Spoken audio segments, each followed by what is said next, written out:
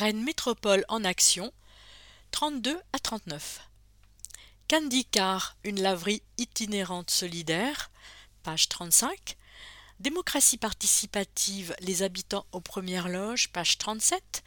À votre avis, quel logement demain, page 39. Environnement. Moins de place pour la pub. Approuvé cet été par le Conseil de Rennes Métropole, le tout premier règlement local de publicité intercommunale réduit fortement la place des publicités et encadre les enseignes visibles depuis l'espace public. Explication de Laurence Besserve, vice-présidente en charge de l'aménagement. D'où vient ce règlement ? Jusqu'à présent, seules 7 communes de l'agglomération disposaient d'un règlement local de publicité. 5 d'entre eux menaçaient de devenir caducs s'ils n'étaient pas revus pour se conformer à la loi Grenelle II, NDLR, loi du 12 juillet 2010 portant engagement national pour l'environnement. C'était l'occasion d'adopter un règlement applicable à l'ensemble du territoire dans un souci d'harmonisation en conciliant cadre de vie et dynamisme économique. Quelles sont ces grandes orientations ? Le règlement a été élaboré à l'issue de 18 mois de collaboration et de concertation avec les communes, les acteurs économiques, les associations et le grand public, en gardant à l'esprit la nécessaire préservation des qualités paysagères et patrimoniales du territoire, mais aussi la réduction de la pollution visuelle et des impacts sur l'environnement. Quelles sont les nouvelles règles applicables ? Nous supprimons les panneaux XL de 12 mètres carrés et 8 mètres carrés. Ne sont conservés que 2 formats de taille plus modeste, 4 mètres carrés et 2 mètres carrés.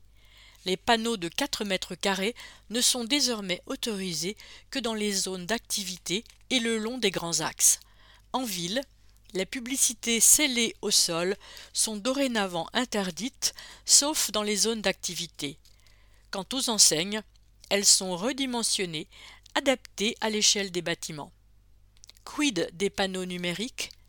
Le format des publicités numériques est désormais limité à 2 mètres carrés et leur implantation restreinte aux seules zones d'activité périurbaines. Le règlement concerne-t-il aussi les vitrines commerciales ? Oui. Il nous semblait essentiel d'encadrer les dispositifs lumineux afin d'économiser l'énergie et protéger la biodiversité. Les écrans, qu'ils soient à l'intérieur des vitrines ou à l'extérieur, ne pourront plus rester allumés toute la nuit. Les publicités et les pré-enseignes devront être éteintes entre 23h et 7h. Les enseignes, y compris en vitrine, au plus tard 1 heure après la fermeture de la boutique. Sur les abribus, l'éclairage publicitaire sera calé sur les horaires de service. Le règlement prend-il effet immédiatement ? Les établissements concernés ont 2 ans pour mettre leur publicité et pré-enseigne en conformité, 6 ans pour les enseignes. Il appartiendra au maire de faire respecter le texte après une période nécessaire de sensibilisation. Comment réagissent les acteurs économiques ? Ce règlement plus sévère ne réjouit pas les professionnels de l'affichage, c'est normal. Il est sans doute l'un des plus stricts en France. Mais les artisans, les commerçants et les entreprises n'ont pas exprimé de mécontentement particulier. Tous savent que la profusion publicitaire est contre-productive. Trop de messages tuent le message. A contrario, des associations militantes auraient souhaité que nous allions encore plus loin. Mais si une mairie peut renégocier les contrats d'affichage publicitaire arrivés à échéance, elle n'a pas le pouvoir d'interdire tous les supports d'affichage. Propos recueillis par Olivier Brevelli. Circulation, attention, travaux. À partir de novembre, d'importants travaux vont perturber la circulation au nord du centre-ville de Rennes, entre Pontchaillou et la rue d'Entrain, dans le cadre de l'extension du réseau de chaleur urbain de Rennes Métropole. Cette nouvelle phase de travaux vise à interconnecter les réseaux de chauffage nord et est. En fin d'année, ce sont les rues d'Entrain, de Saint-Malo et Couette-Logon qui seront concernées. Métro, un plan à la page. Parce qu'elles ne sont pas trop loin d'une station de métro, les médiathèques de Rennes, Cesson-Sévigné, Saint-Jacques-de-la-Lande, les bibliothèques universitaires de Beaulieu, Centre et Sciences Po, ainsi que les champs libres, profitent de l'ouverture de la ligne B pour mettre en valeur leurs collections et leurs services à travers une carte du réseau inattendue. Drôle de plan où chaque arrêt des 6 lignes principales de bus et des 2 lignes de métro est renommé du titre d'un livre, film, album de musique, journal ou d'un jeu vidéo présent dans leur catalogue respectif. Des cartes à retrouver en version grand format à l'entrée de chaque établissement, mais aussi en format poster pour décorer son salon ou en version numérique avec des contenus enrichis. Groupe citoyen senior.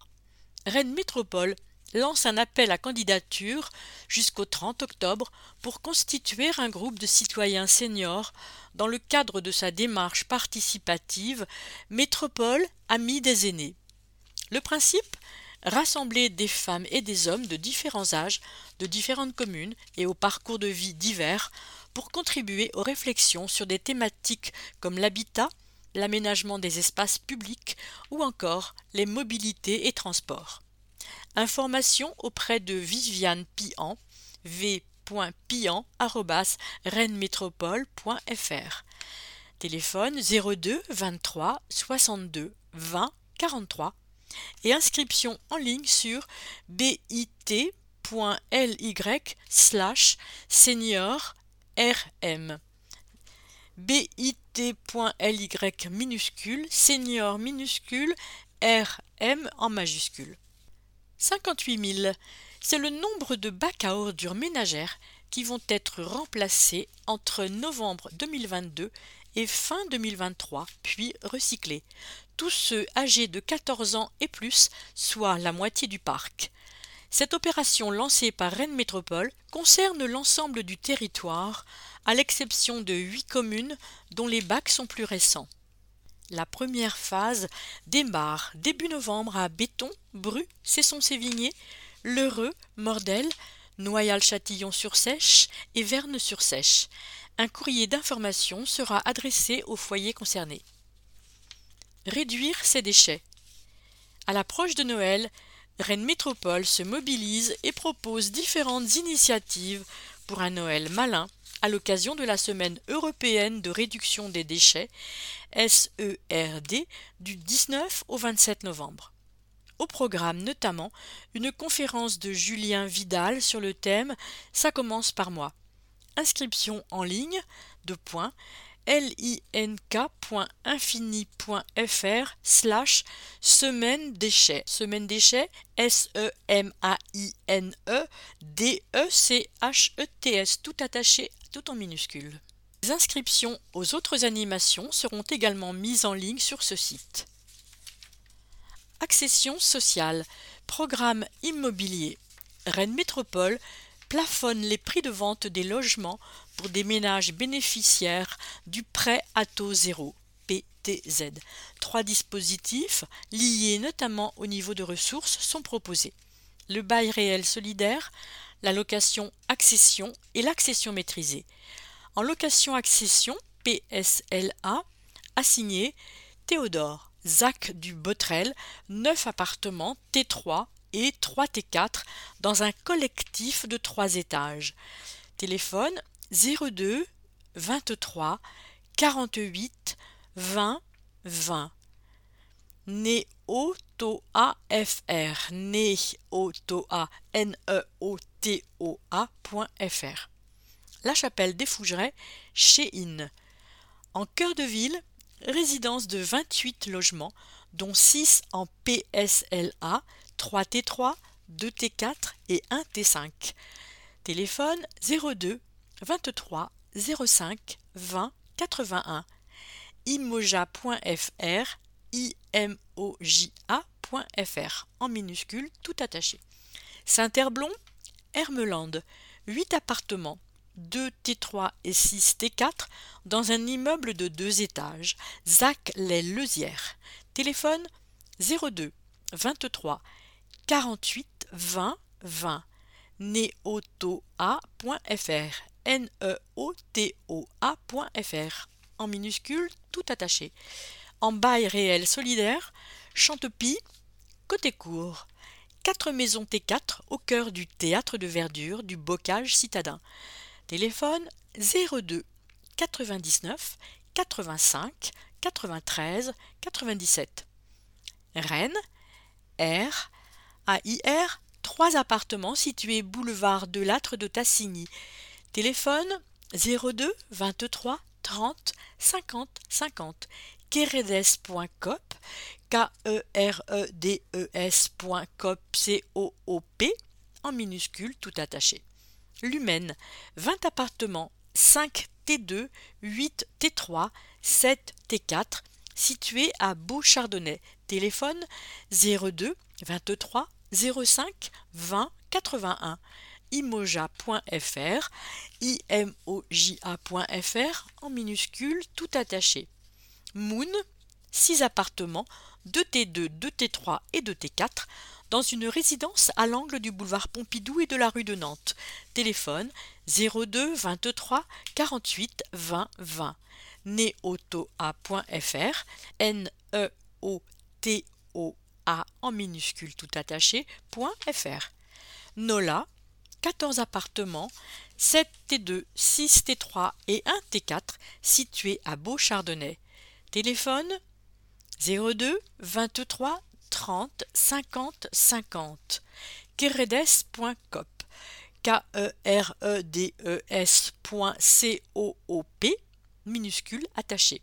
Sésame, 9 appartements, 5 T2, 2 T3, 1 T4 et 1 T5, situés rue de l'Alma.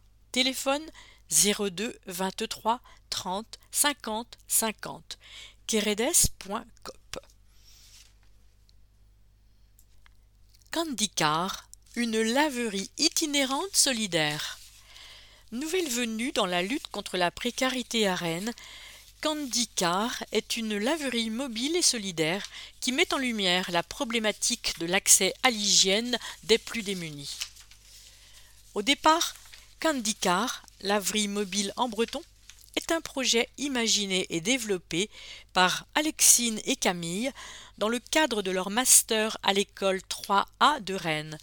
Un camion qui propose aux personnes en situation de grande précarité et ou vivant dans la rue un service gratuit de laverie itinérante. Pour mettre au point ce concept peu commun en France, elles se sont inspirées des associations Bulle ASBL en Belgique et Orange Sky en Australie. Rapidement, d'autres élèves se sont greffés à l'équipe, mobilisés autour de l'accès aux soins et à l'hygiène. Primée en 2021 par la Social Cup, prix des jeunes entrepreneurs sociaux, et en 2022 par la Fondation Veolia, prix de la solidarité étudiante, ce projet solidaire et innovant a fait cet été l'objet d'une campagne de financement participatif afin de s'équiper de la Balloum Baleine, surnom de l'utilitaire qui abritera les 2 machines à laver et le sèche-linge. On proposera aux bénéficiaires de rester le temps des machines pour prendre un café, un thé et discuter. Sans obligation. L'idée, c'est aussi de créer du lien. Et puis, l'accès à l'hygiène, c'est un besoin vital contre les maladies, mais aussi pour la santé mentale, l'estime de soi et le bien-être, indique Pierre, l'un des bénévoles. Candy Car espère prendre la route et sillonner la ville dès l'automne pour aller à la rencontre des personnes concernées avant d'élargir son rayon d'action. Dans un premier temps, 1 à 2 maraudes par semaine sont envisagées, représentant environ 100 kilos de vêtements, chaussures et couettes, l'équivalent du linge de 8 à 12 personnes, note l'équipe dans la description du projet. L'idée serait de faire le parcours avec les associations déjà actives comme Entourage, Bulle Solidaire, Cœur Résistant, etc. On souhaite s'inscrire dans cette dynamique collective, précise Pierre. À Rennes, 30 000 personnes sont reconnues comme étant en situation de précarité et environ 1000 d'entre elles sont à la rue. Marine Combe. Coup de pouce.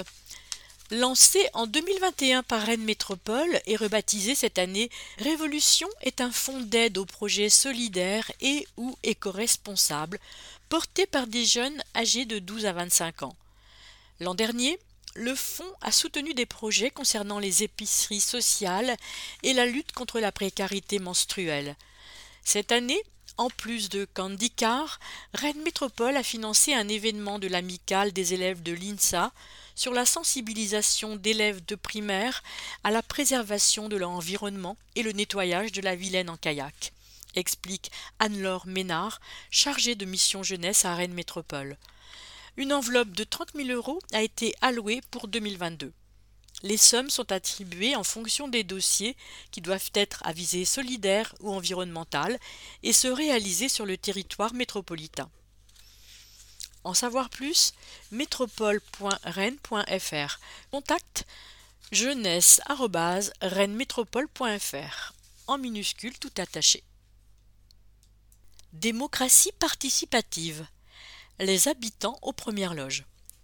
Pendant plusieurs jours, 86 citoyens issus des 43 communes de la métropole ont participé à l'élaboration d'une charte visant à mieux associer les habitants aux prises de décision de Rennes Métropole. Ils ont présenté leur travail aux élus et échangé avec eux en juillet. 3 d'entre eux reviennent sur cette expérience. Comment mieux associer les habitants aux décisions? Comment les inclure davantage dans la vie démocratique? Et si on posait la question d'abord aux principaux intéressés? C'est l'objet de cette convention citoyenne lancée par Rennes Métropole qui a réuni un panel représentatif d'habitants, 86 personnes de 16 à 89 ans, issues des 43 communes. Lorraine, habitante de Langan, a fait partie de l'aventure. Au début, on ne se sent pas forcément légitime, souligne-t-elle. Puis, entre la rédaction, les ateliers et les échanges, on s'est vite investi. On aimerait affiner et continuer de travailler.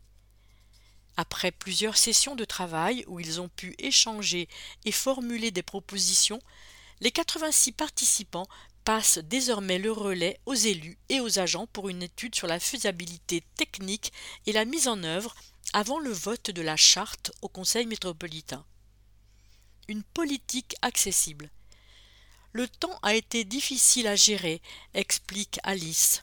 Il y avait beaucoup de sujets à aborder.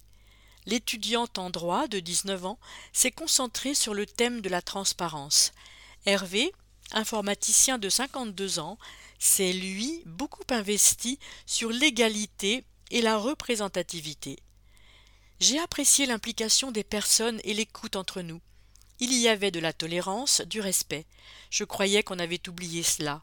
Certes, les opinions sont différentes, mais discuter fait avancer. Pour beaucoup, il s'agit d'une découverte de la vie politique et en particulier des mécanismes de Rennes Métropole. Je comprends mieux le fonctionnement et notamment les difficultés que peuvent rencontrer les élus, constate Hervé. Même si je touche déjà à la politique avec mes études, je ne me sentais pas aussi impliquée, note Alice.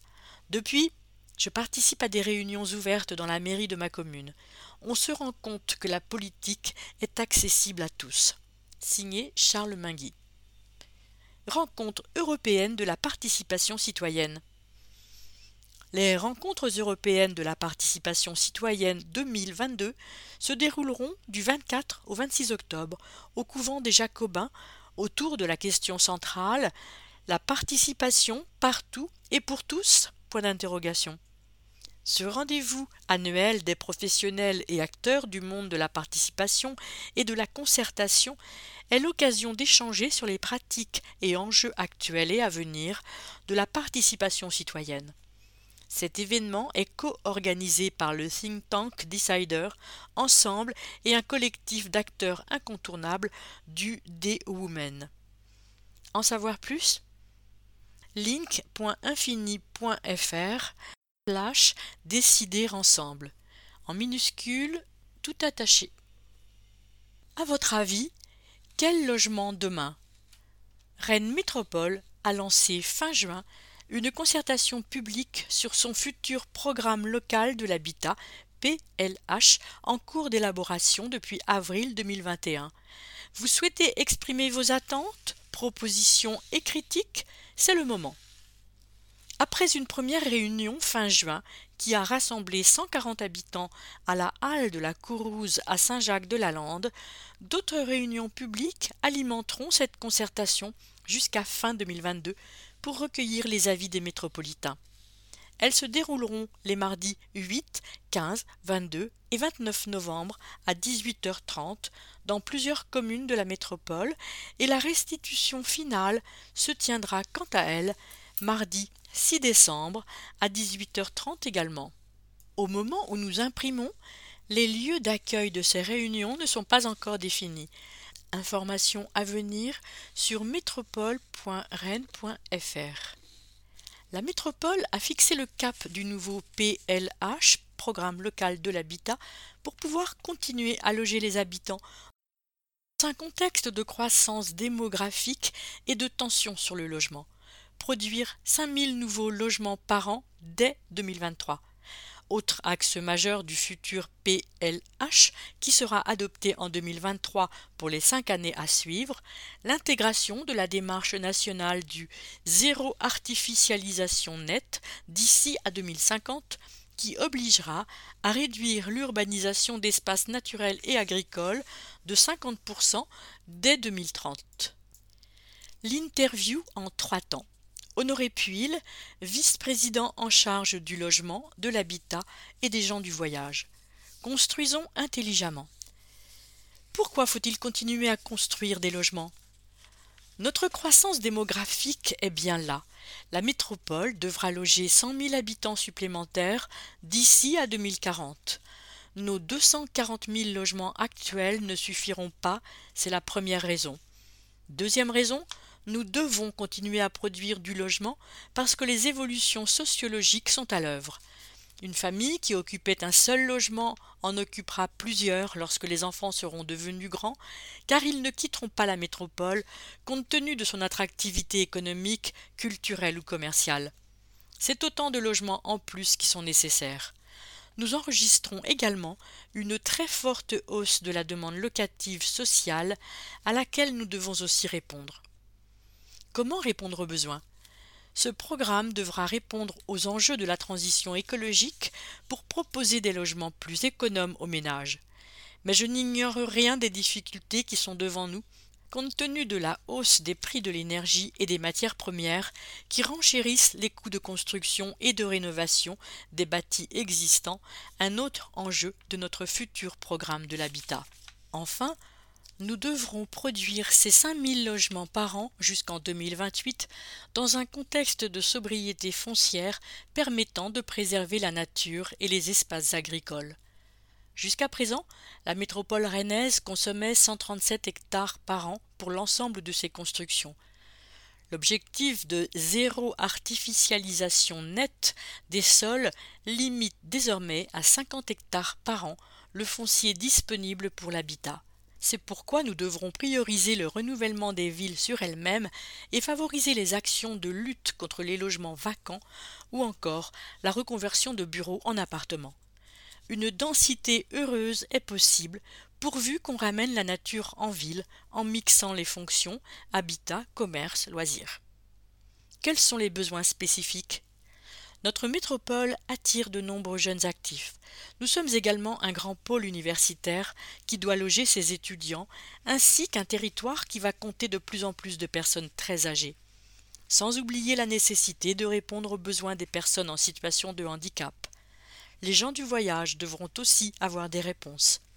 Notre programme local de l'habitat devra faire des propositions adaptées à l'ensemble de ces publics.